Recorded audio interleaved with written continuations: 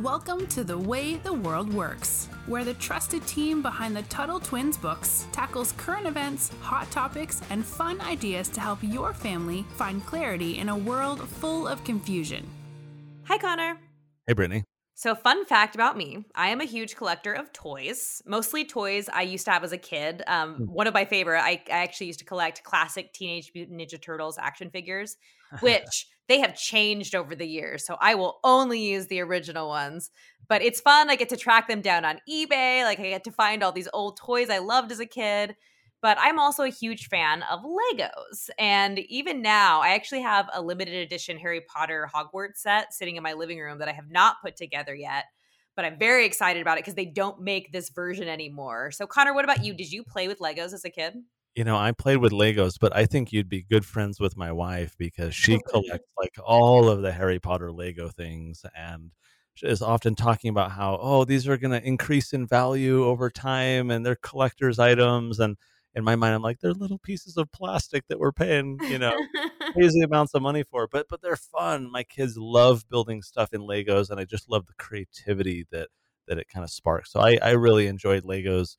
I don't like stepping on them accidentally. That's never pleasant. But as a father, I love seeing my kids play with them too. Side note, my Hogwarts set is worth over $500, and a friend gave it to me for free. And I'm never going to sell it because, again, she gave it to me, but still tempting. So anyway, my brothers and I always had a ton of fun when I was younger playing with Legos, and they were older than me. So when they would go to school, I would go in their room and I would play with them. They were probably one of my favorite toys. I mean, I liked my Barbies and stuff, but Teenage Mutant Ninja Turtles and Legos were like my thing. So Netflix has this really cool series called The Toys That Made Us. And if you're somebody who was an 80s kid, even a 90s kid, you have to watch this show because it's so much fun. It is so nostalgic. But it turns out there's a really cool backstory to Legos, and there's also a really good lesson about entrepreneurship. What I like though about Legos, I think the most is, we're in a digital world. I mean, kids are playing video games all the time, and I guess Minecraft is kind of like Legos in the sense that you're kind of, building different things and have that kind of creative spark. But even these kids who are kind of, addicted to Minecraft or playing all these video games today, they still like Legos. I mean, these Legos have managed to stay popular in this digital era, and there's something. I think there's something to that. I think there's a reason why Legos have maintained their what do you call it? Their kind of popularity in today's world, and I think it does speak to this topic that we're going to discuss here, and that is it kind of helps kids create. It helps them kind of be innovative, and it's kind of like a tool that they can use to express themselves almost. Yeah, and that's what struck me as well. But what also struck me is like what the actual company had to go through and how the company itself is entrepreneurial. So here's a little bit of the backstory. There is a tiny little town in Billund, Denmark. It is known for pigs. I think they make beer there and Legos. Like that is all this town is known for. So tiny rural town, and this is where the Lego company first came into being. So I'm going to say Ole, I think his name is Ole Kirk Christiansen. He was a carpenter. He supplied Billund with all its woodworking needs. Like he was the guy in town. And prior to the 1930s, he was known for building houses and other large projects. I think rocking chairs may have been one of them as well. Then the Great Depression hits, right? Global economy is starting to tank and demand for large-scale project kind of diminishes. Did this guy have was he a dad or what was kind of his family situation? Yeah, not only did he have a family, but right after the Great Depression hit, his wife died. So he had 4 sons that he was left with, and Oh, wow.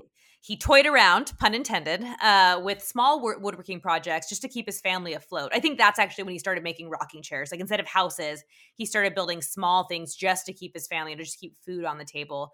But eventually he decided to switch his focus and he started making small wooden toys. So that's kind of interesting. I mean, one little entrepreneurial lesson that we can already see stand out from the story is that he adapted, right? So there's this kind of crash in the market, and as you said, the demand for these big projects went down, and so he had to adapt. That's what entrepreneurs do because the circumstances of our world change, the conditions of the market change, and entrepreneurs are always trying to be adaptable and looking for new opportunities to kind of pivot to change to. And so I don't know, I just kind of took that away from that story, that like he's already, like you say, he's focusing on, chairs or things like that, and so that's very entrepreneurial of him. Exactly. And we've also talked about entrepreneurs doing things that make them happy, things they're passionate about. And he loved making his children happy, especially after the loss of their mother. So I think that also gave him an outlet to do that. So what help me understand, maybe you looked into this, where the name Lego actually comes from. I've never Yeah, looked into that. this is really fun. So in Danish, I think it's legot, and I might be saying that so wrong, but it means play well. So eventually, it just got shortened to Lego. So anyone who's Hmm. in who speaks Danish would know that it's play well, which I think is so perfect. So with the brand name set, these wooden toys were ready to go to market, and Christiansen was able to make some money. Now, while the U.S. market was still crashing thanks to the Great Depression, Europe was actually doing better. And then World War II happened. So they got, slammed once again. Well, and during wartime, a lot of governments would require that the public give them, extra scraps of metal and things like that, and sometimes, food, anything that could be used to help soldiers. And this was a problem, I think, not a problem is maybe not the right word, but this was kind of a requirement of all kinds of governments all over the world, because these scarce resources, the government wanted to kind of hoard them and collect them for using in wartime. So I'm curious if like if he uh, faced that problem at all, because he's trying to like build all these things. Did that kind of come into play in his story at all? No, and here's kind of again the genius behind it. You can tell I'm such a Lego enthusiast. I get so excited. His toys were wooden, not metal, and they didn't have a lot Yeah, of demand for wood, right? yeah, yeah, yeah. So other toy companies were still making their toys out of metal, so they were having to sacrifice their stuff for wartime. It actually reminds Wow. me of, the kids are probably too young to watch The Patriot. Is a very brutal movie, but there's one scene where the dad actually has to melt down his kids' metal soldiers as bullets. So kind of reminded me of that, right? So there's metal that people need for wartime, but not a Hmm. lot you can do with wood. So he took great joy in knowing he could still make children smile during such a hard time. I think there's an interview where he said that just really got to me. So obviously, eventually, plastic comes into play, and it becomes so cheap to manufacture. But we'll get to the plastic aspect. But another aspect I love of the story is that in his wood shop, he hung a sign that said, "Only the best is good enough." And I love this because, as an appreciator of innovation and entrepreneurship, I just love it. It's so great. I can almost imagine someone like Elon Musk having something like hung in his house that says that, right? Like, Right? Yeah. only the best is good enough. So eventually, as I mentioned, plastic became the better and cheaper option. So the first plastic Lego bricks didn't have any mechanism to secure each brick to each other. So that meant that many children were building these like great designs. They were so proud of them, and then they would fall over and just collapse before completion. I remember doing that with like soda cans as a kid, and we'd kind of like make these big towers, and then, like you said, there's nothing keeping them together, and so they crash down. And frankly, if I'm being honest, that's half the fun, is Knocking them down. demolishing this big thing. But yeah, that's interesting. I didn't know that. So the initial Lego bricks didn't have the little bumps on them to kind of hold them Nope. together. They were hollow. So they didn't so it was just kind of stacked. It didn't cling to Okay. anything. So it wasn't until 1958 that Lego started adding the tubing, allowing for, that stable construction. Hmm. And there were other building bricks on the market. I mean, what are they called? Just regular blocks were huge. I remember my grandma had them that were around since like the 50s. But Lego was the first to create the solution to the hollow brick problem by creating those little bumps that now stick together, and this took several years and many different models before finding something that met the perfectionist standard of the creator. And it was so perfectly designed that the actual Lego brick since 1958 has not been altered. It has been exactly the same. That's interesting, and like another little entrepreneur idea to pick out of there, that even the best entrepreneurs don't always get things right the first time. Like, so this guy, as you said, created these like hollow bricks that were kind of a first, model, and kind of caught on some interest, which probably allowed him to sell enough to earn money to then spend time in what's called R&D, research and development, right? So you can spend Hmm. time thinking and experimenting and innovating, which led them to create that. It's called tubing. Is that what you said it's Yes, called? tubing. Yep. And so, it takes them several times, it sounds like, to get something right. And there's that quote, I think, from Thomas Edison, who's like, it took him all these tries. He says, I just found 2,000 ways not to make a light bulb. I only needed to find one way to make it work. And his point was like, failure is the way that you find out that that's not the way to do what you want to do. So that helps you move forward, right? Okay, check. That's not the way to do it. Let's go try the next thing. And entrepreneurs almost embrace that failure because it teaches us, right? Like it teaches you the wrong way to go. You learn from that opportunity, and it probably gives you a little bit of knowledge that helps you do things even better when you find the right way to do it. Yeah. And so I like that from this story, that he didn't get it right the first time. It took him a little bit to do it, and that shows, I think, the hallmark of an entrepreneur is you're persistent, you're sticking with it, you're trying, improving until you get it right. And another lesson was specialization. So we've talked about that in previous episodes as well. Plastic blocks were now his thing, and so he stopped using wood altogether. He knew what he was best at. I wonder, I mean, because like I grew up with Legos for sure, but this is also when video games were becoming, more popular than your Teenage Mutant Ninja Turtle action figures and, other toys out there. And so, I guess I'm wondering, like Legos are still popular today, but what was it like when all these video games were coming out, like, and if Lego was still able to be successful during kind of the rise of the video game? It actually almost destroyed them. It led to a series of disastrous new product ideas that actually cost the company money and Huh, reputation. And I mean, it reminded them that they were best when they stuck to their strengths, but they almost went completely bankrupt. interesting. So yeah, veering from the bricks or steering away from that direction that helped them make a name for themselves. They decided to do a cartoon called Jack Stone that nobody watched. It had nothing to do with Legos.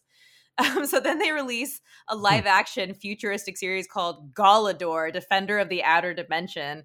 Also What? tanked. Yeah. Cost the company millions. So they were trying too hard to be modern. They abandoned their specialization.